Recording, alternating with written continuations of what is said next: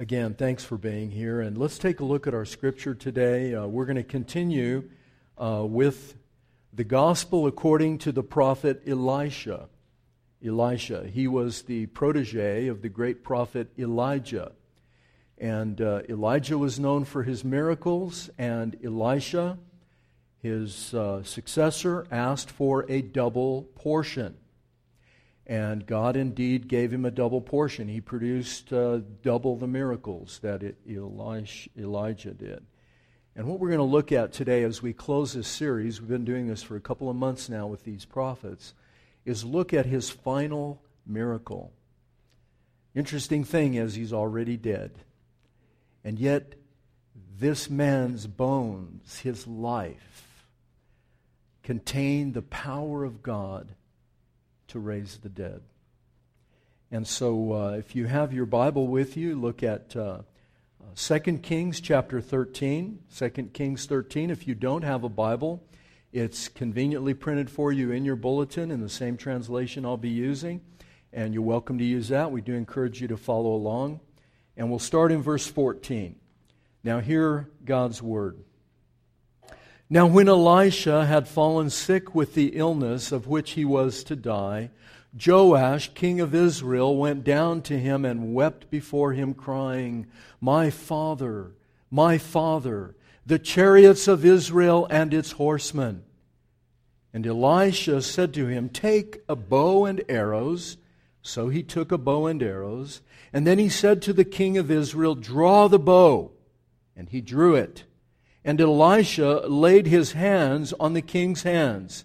And he said, open the window eastward. And he opened it. Then Elisha said, shoot. And he shot. And he said, the Lord's arrow of victory, the arrow of victory over Syria. For you shall fight the Syrians in Aphek until you have made an end of them. And Elisha said, take the arrows. And he took them. And he said to the king of Israel, strike the ground with them. And he struck 3 times and stopped.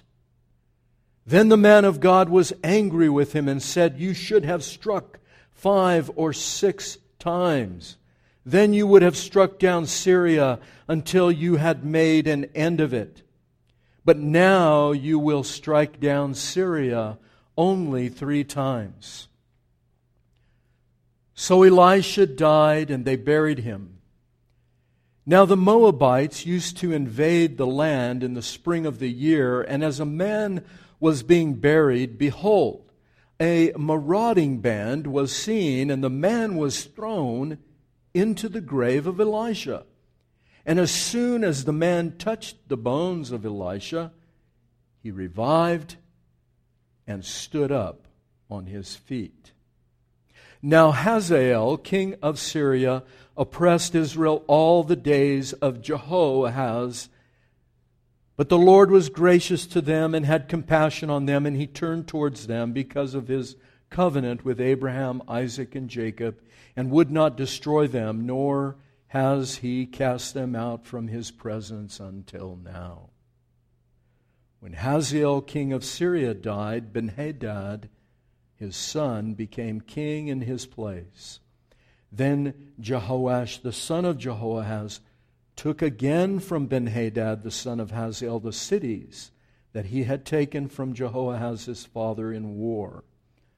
3 times Joash defeated him and recovered the cities of Israel. This is God's word. So anyway, when you read about these prophets, it can really, really be a challenge, and it can blow your mind because there's all of these miracles that happen, and you think, wow, what is going on? I mean, there's she-bears coming out of the forest and mauling children. I mean, it's horrible. And then there's axe heads that float. An iron axe head flies off of the thing and goes in the water, and Elisha makes it float.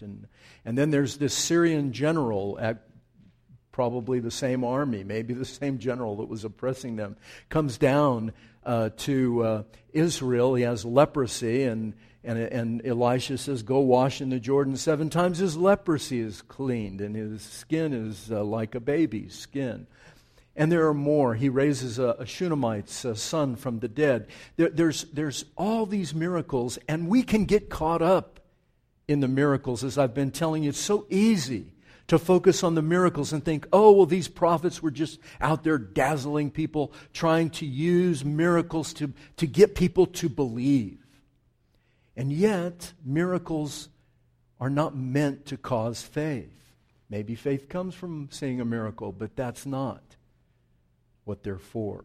And I've been telling you week by week that in the Bible, we think the Bible is plumb full of miracles, and the reality is there's only 5 clusters, 5 episodes, 5 very brief episodes, by the way, in over 1,500 years, where you see miracles. Moses, and the miracles in Egypt and in the wilderness. The cycle of Elisha and Elijah, his mentor. You see a couple of miracles in the exilic period, Daniel in the lion's den, of course, and then you see the 3 Hebrew children thrown into the fiery furnace and completely preserved. Then, of course, the ministry of Jesus, which is amazing, full of miracles. And then for a brief period, during the apostolic age, you see this cluster of miracles. Now, I told you, I believe miracles still occur from time to time. And you can pray for miracles. I do almost all the time, praying for miracles from my life, people I know, things that we need, God move in a miraculous way. And sometimes He answers and sometimes He doesn't. But these clusters are unique. And they are the scriptural record. Now, what is the miracle for? And I told you miracles are redemptive. They are to create, preserve, restore, redeem. They accomplish something. As simple as an axe head floating. They needed that axe head. They needed it to build the shelters that the schools of the prophets were growing. There was a revival under Elisha. Elijah said, I'm the last one left. But God said, no, there's 7,000. And you see them in the ministry of Elisha, building and going into these towns that were controlled by idolatry and paganism. And they're going out there and they're building there. Really cool. They lose their axe head, one that they had borrowed. I mean, that would have been an expensive implement back then. Elisha makes it float. But miracles are also signs. And listen, in fact, the Greek word for a miracle is semeion. It means sign. And a sign does what?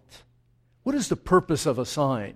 A sign is not the thing itself. When you drive out here on I-10, it says El Paso, 20 miles, and Beaumont, Texas, 9,000 miles. That's how big Texas is. You say Beaumont, El Paso's right here, and then Beaumont is like, Paya, really far.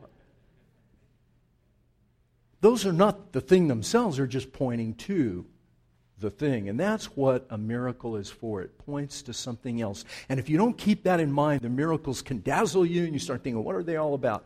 They're pointing. And so what are they pointing to? In this final miracle, I think they're pointing to 3 things. And here's your outline for this morning. We're going to go through them quickly. But listen to what these miracles of Elisha are pointing to. And this one in particular, I think it's fascinating. The whole narrative, Hazael, Ben-Hadad, Joash.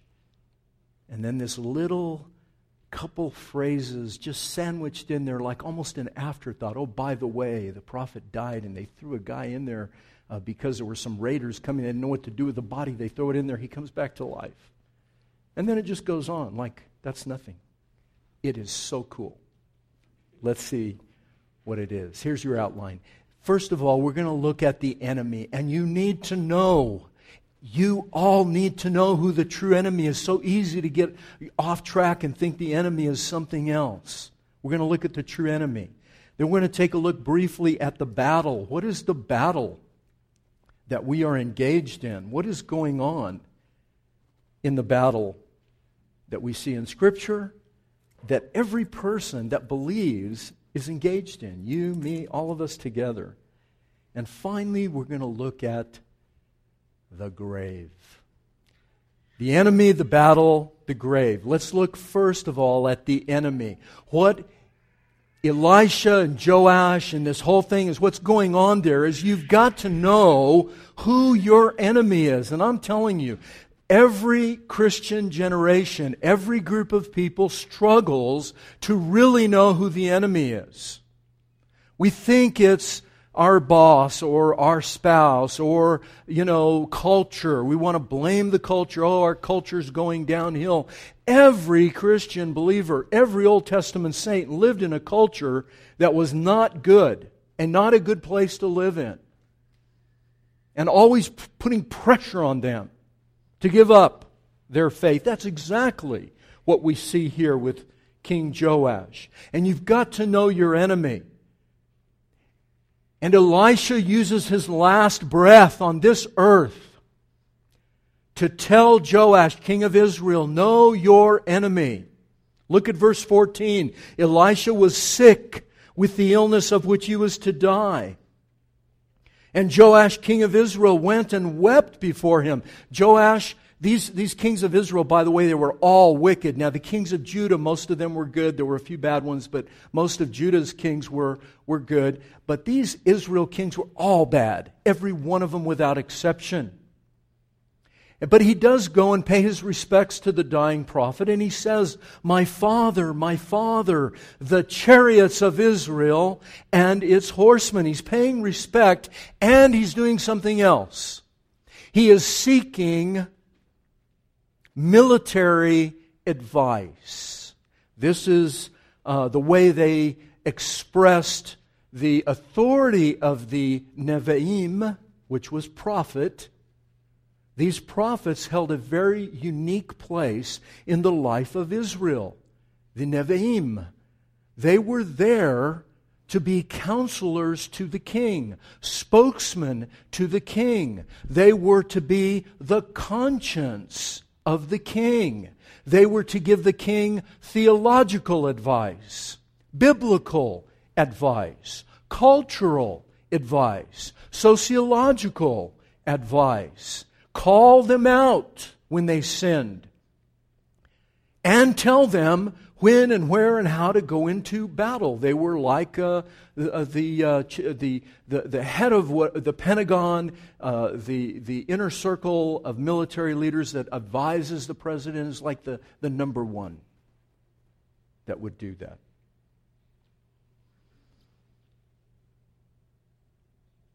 And Elisha says, know your enemy, Joash. I'm getting ready to die. And in verse 15, Elisha said, let's do something here. Open the window eastward. Draw a bow. Put an arrow. And then Elisha, and however we can state it, whatever, he reaches up and he puts his hands on the hands of the king, Joash, and he says, shoot! And Joash releases the arrow out through the window. Hopefully there was nobody out there. Eastward. And a lot of that just goes out of our head. We really don't understand. But let me explain to you what's going on and give you a quick lesson in hermeneutic, biblical, how do you interpret? What does it mean eastward? What is east? To those of you that have been in our Southwest Institute, you know what I'm about to say. Does anyone know what east means?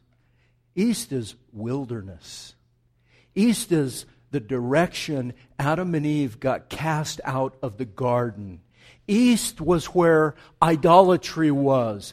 East was where God went and found Abraham in Ur of the Chaldees in the east, worshiping idols. And He brought him where? He brought him west, back to the land of promise, back to the land of Eden. Wherever Eden was, it was not over there.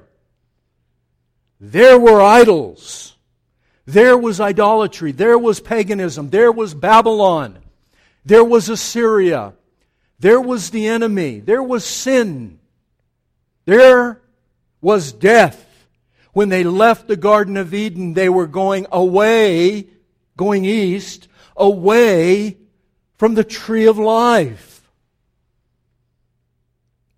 And so when Elisha says, shoot east, he's saying, let's know our enemy. The enemy is out there, east. Yes, it was Syria. Yes, it was all of those pagan nations that were trying to take over Israel and syncretize, make them worship other gods and lead them into all kinds of sin. And Elisha says, shoot at death. Shoot at sin. Shoot at idolatry. Know your enemy. Idolatry. What is idolatry? Those of you that come here regularly to Christ the King know, I tell you almost weekly what idolatry is. It is not worshiping little idols, little statues. That's not it.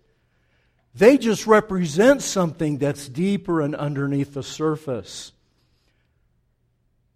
You shall have no other gods before me. The Hebrew word before means you shall have no other gods before me, in my presence, where I can see them.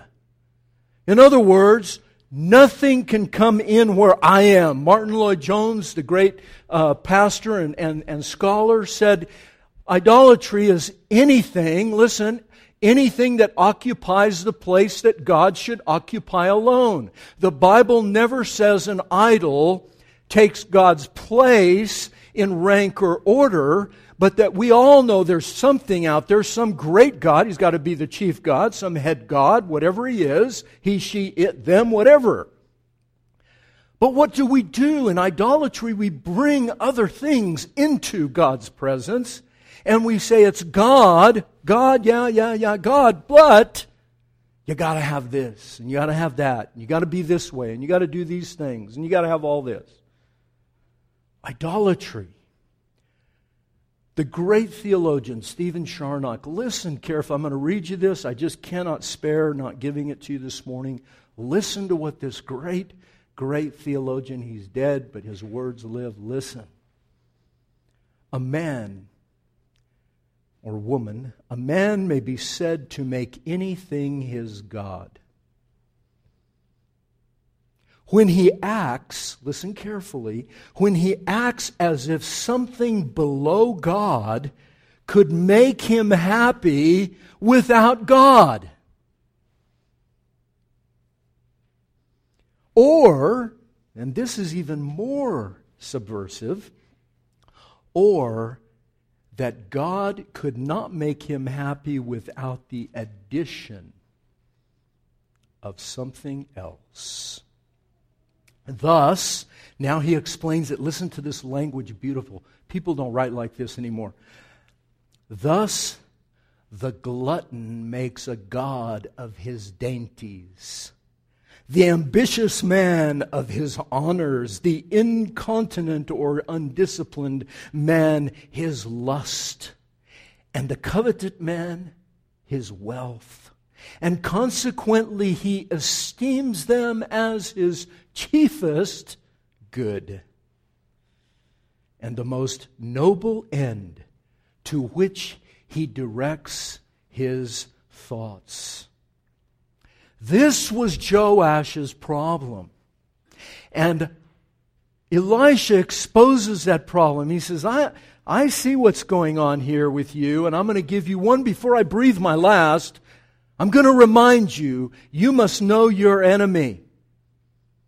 And the Syrians simply represent that enemy, but the real enemy is what they will do to you through their idolatry, through their lies, through their absorbing you into their culture and giving up your trust and your reliance in the God of Abraham, Isaac, and Jacob, who loves you and bought you and led your people out of Egypt, out of slavery, out of bondage, away from the idols.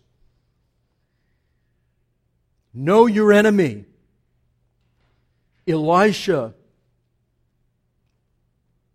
warns him, shoot, and you will win. But look what happens. Joash doesn't really, he gets it, but he doesn't get it. Let me explain. Look at verses 18 and 19. take the arrows. Now he shot out the window. He gets that. Then Elisha tells him, take the arrows, the weapons of your bow, the ammunition of your bow, and strike the ground. And he struck 3 times. And Elisha gets angry and he said, you should have struck 5 or 6 times. Then you would have struck the Syrians until you made an end of them. But now you'll only defeat them 3 times, which, if you listened, is exactly what happened. They only were able to defeat them 3 times. Now we can think this, and this is what I think. Maybe some of you already think, gosh, that's kind of harsh, I mean, how was Joash to know he was supposed to hit more than 3 times? Why is Elisha giving him a dressing down? Why is he scolding him and saying, what's wrong with you? What is going on here? And I think the idea is that we don't understand that Joash absolutely understood the imagery from the get-go. Listen carefully. He was there to ask for military advice. Yes? Are you with me? That's what he's there for. The chariots of God, the horsemen of God, my Father, my Father. He was acknowledging the prophet, and this happened in other places in the Old Testament where that phrase is used because they acknowledged the prophets to be their military advisor, at least partially, not the only military advisor, but one of. And make no mistake, my friends, Joash understood the imagery clearer than we do. When he said, shoot eastward, and he said, Syria's out there, you're going to destroy Syria. And then he says, now take the arrows and strike the ground. Joash understood completely. And it says very explicitly that he only did it 3 times. Why? Why? This is the question. Why did he hold back? Why just 3 times? And let me tell you, I have read commentary after commentary. I prayed, I thought, why? Nobody knows. And so I'm not going to put something on you that's not in the Bible. I'm just going to suggest a few things for you to think about, because I think the text wants us not to know the exact reason why, because we need to go out into the motive of the heart of Joash the king and see in that heart our heart. Our own heart. Why hold back? He was tentative. Was he fearful? Was he doubtful? Or, listen carefully, was he thinking in the back of his mind, I see what Elisha wants me to do. He wants me to strike the ground as a symbol of destroying my enemy. But you know what? I have a back channel going with King Hazael and his son Ben-Hadad over here, and I think I can make a deal with them. If you read the history of Israel, they were all about that, folks. All about making deals with the enemy. Dancing with the devil. Dancing with the devil. Problem is, somebody's got to pay the band. Right? You've heard that saying. You want to dance with the devil, fine, but somebody's got to pay the band. Can I deal with the enemy? Do I really have to go that far? This is the interior. I'm just suggesting. I don't know. We don't really know. But it's something like that because the context of these kings implies it. Do I really have to go this far? Do I have to strike and strike and strike till I destroy them? Or could I strike and strike and strike a few times and then kind of hang on to them because, hey, I might need them. They might be useful in the future. I mean, they're a great military power.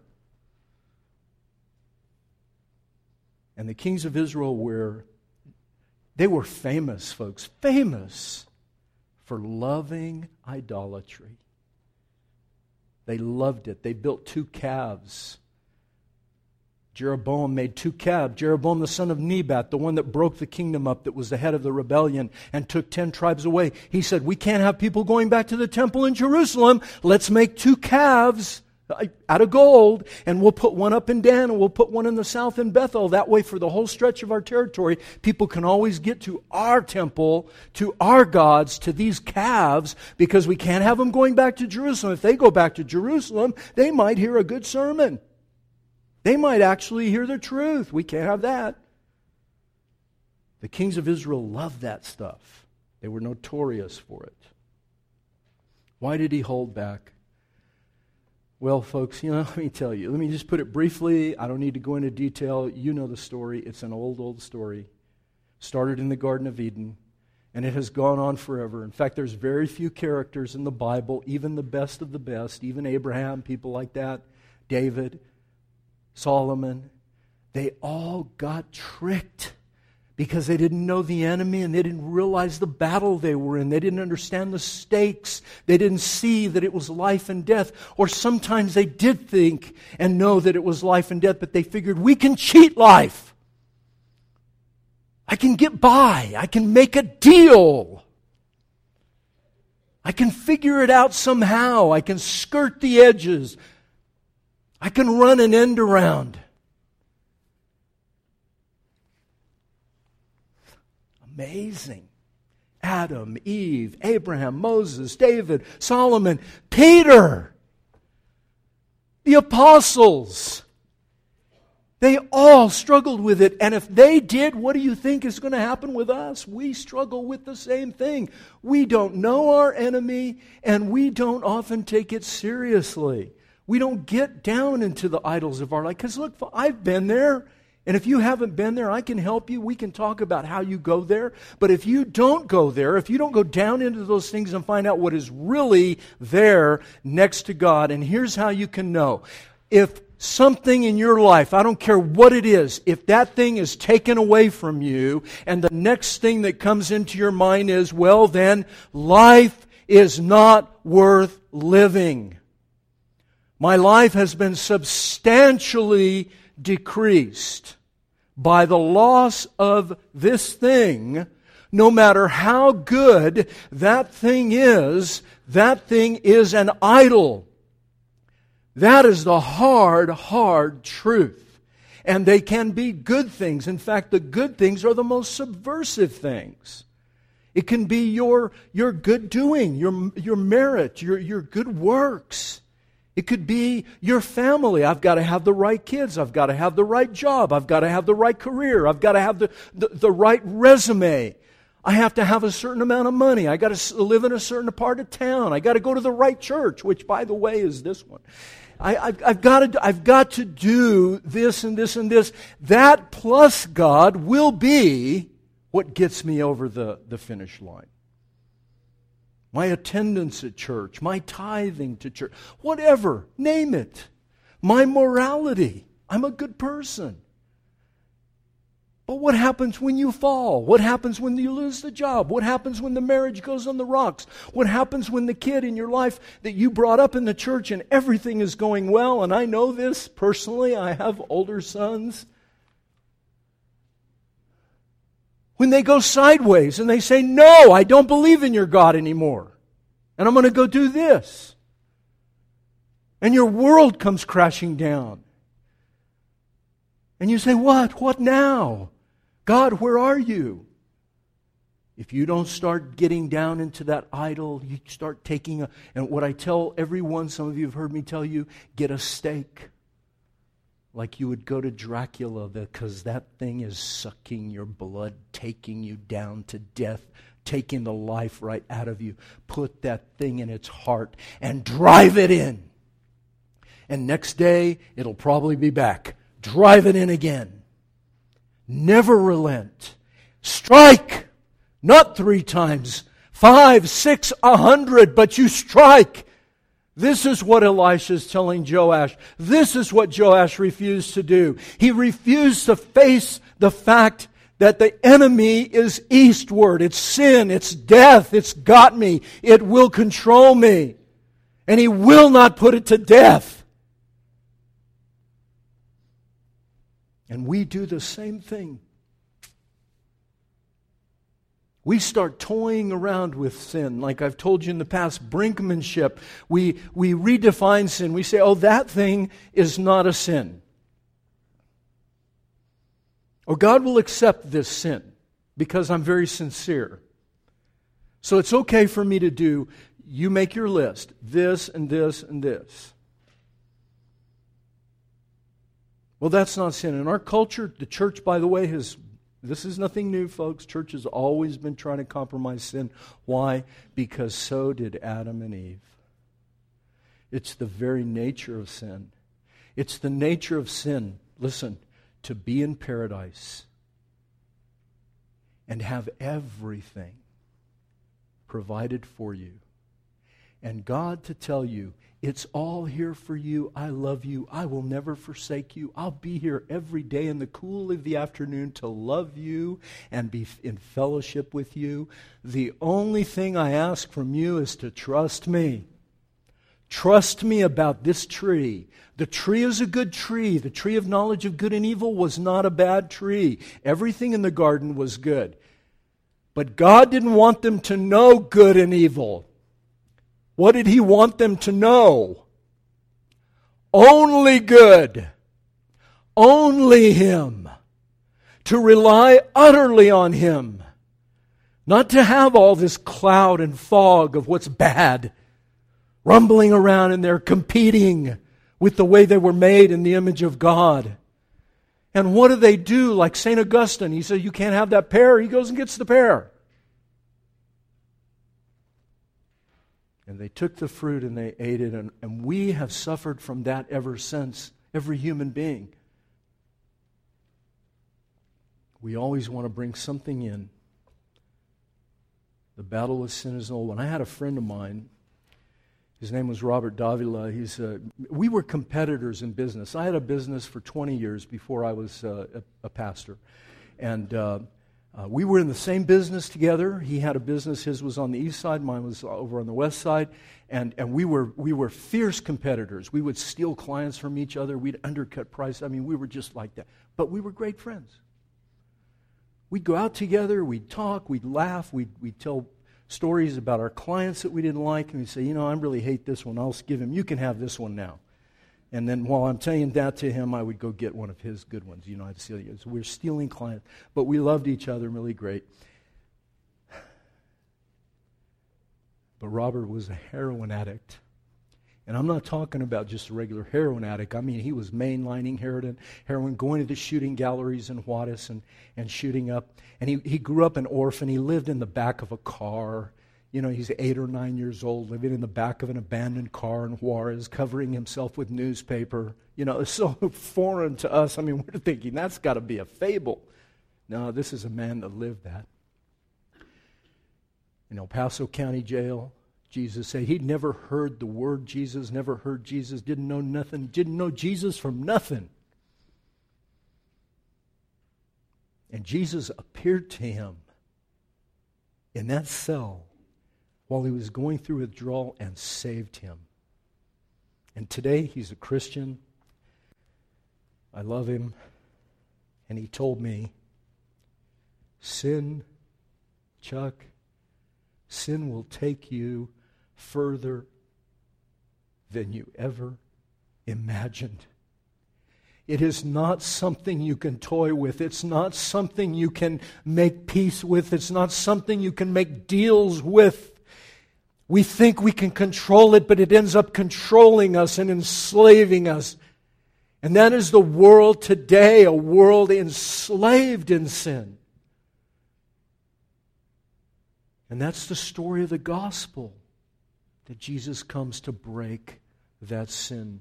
He said, if you abide, listen, if you abide in my word and you're truly my disciples, you'll know the truth, and the truth will make you free. And the Jews objected and they said, we've never been enslaved to anybody. Oh, never mind Egypt and never mind the Romans that are standing out here right now. They're crazy. Because sin will make you illogical. Sin will paralyze you. Sin will put you in a fog. You won't be able to think clearly. And they say, how can you tell us that we're enslaved? And Jesus said, anyone who sins is a slave to sin. And it's repeated over and over and over. You see, Elisha tells him, strike. the arrows on the ground. Joash understood. If he really understood, if he took it seriously, and what I'm hoping you all will do this morning, this day of Easter, the first day of April, that you will say, I'm going to take the arrows of God and I'm going to strike whatever is in my heart. I'm going to go to battle. I'm going to go to war. And I'm never going to relent till the day I expire and gasp my last breath. If you have a child that's out there and they're away from the Lord, you go crazy on that kind of stuff. If you're fighting a disease, or you're not in a job, or you've got a relationship, whatever it is, the battle is there before you. And the promise is, my hands are on you. You will defeat it. You will win. Will you trust me? That's all he's asking Joash to do. Trust me. Elisha had never failed these kings, by the way, for his whole ministry. Every time he said something, it happened. And they're so nutty that they wouldn't believe him. How crazy. How illogical. How irrational. Strike. Israel, by the way, just very quickly, let me just give you this and then we'll finish. Israel was at their lowest point right now at this. Jehoahaz was Joash's father. And in verse 7, just a few verses above, it's not in your bulletin, but you can look at it in your Bible. It explains what the army, those guys, you are military folks, listen to this. This was the whole army of Israel. It had been decimated by the Syrians. And so the writer, the author says, just so you know the context, what's going on here, here's the army. Beautiful. You got to love this. They had 50 horsemen. They had 10 chariots.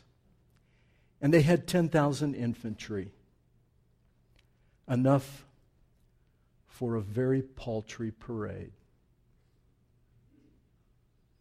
But they weren't going to go up against these armies, Syria, Assyria, Babylon. These were huge armies with hundreds of thousands of troops and the latest weapons and money galore. And this is what Israel had been decimated to. 50 horsemen, 10 chariots, and 10,000 troops. Who's reading this story, by the way? Let me finish with this. Who's reading it? The folks that are in the story are not reading it. There's a group that's reading this story, and you know where they are? Some of you do, if you've read your Bible. You know the irony that is just thick. It should be running thick right now through your mind. That the people that are sitting down with their scrolls and they're listening to a rabbi read to them this story, do you know where they are? They're in Assyria.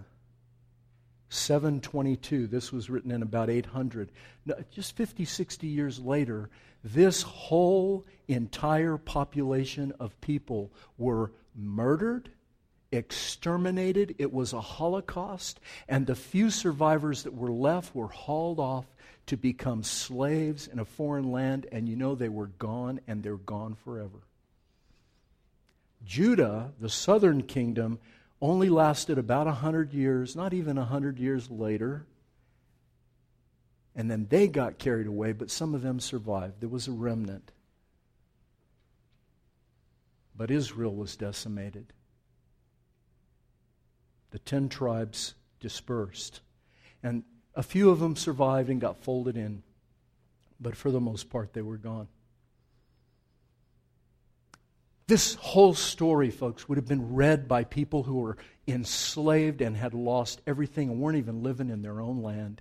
And they would be reading this, and can you imagine the hopelessness? Saying, wow, if our kings had just listened to Elisha, if they had just listened, it was hopeless. And even though at the end, I read you the passage at the end where it says, you know, Joash was able to go and recover some of the cities, but eventually they lost them, and now they're in exile. Hopeless. Kind of like Friday night during the Tenebrae service here at the church. Kind of like that. There's our king. and it's over. All hopeless, except for this little passage. You got to love it. I don't know if you, I love the Bible. When I read this stuff, I just cannot stand it. I want to dance. If I wasn't a Presbyterian, I would dance.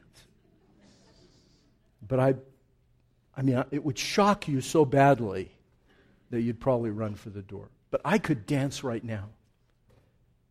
Because listen, Elisha died, he was buried, and the Moabites, these bands of roving bandits, invade the land every spring. And the Israelites there are burying a man. They're going to the funeral, they're carrying this dead body, and here come the Moabites to raid, and they go, oh my gosh, what are we going to do? And they see an open grave, and they throw his body in, and what's inside that grave? The bones of Elisha.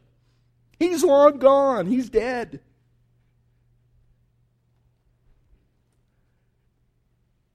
But he comes back to life and he stands up. Wow! It's almost like the author is being humorous. He's saying, you know, this is Elisha's last hurrah. He's dead, but watch this. Watch this. It's kind of like the joke that you read in Matthew 27:65, the funniest verse in the Bible. Pilate telling the guards, go to the tomb. Make it secure as you can. Make it secure as you can. I can't believe you're only laughing. That's hilarious. Go make it secure as you can. Miracles are signs. What is this grave pointing to? What is the sign? Let me give it to you quickly and we'll be finished. There's another place. There's lots of graves in the Bible, but there's another place where Jesus is standing outside of a grave. You know the story well. People preach from it every Easter, and so I can't pass it up. The grave of Lazarus, Martha, his sister. Lazarus' sister comes out. He said, if you had been here, my brother wouldn't have died. Jesus says he'll rise again. I know he'll rise again, Martha says, in the resurrection. And Jesus says to her what? I am the resurrection. I am the life. He who believes in me will never perish.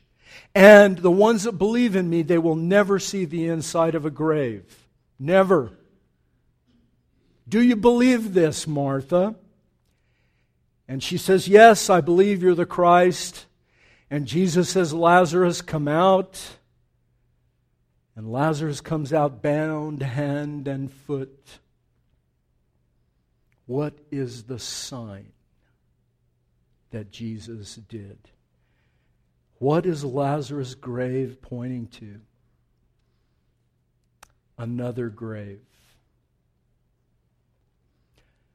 No bones in this grave. Inside this grave,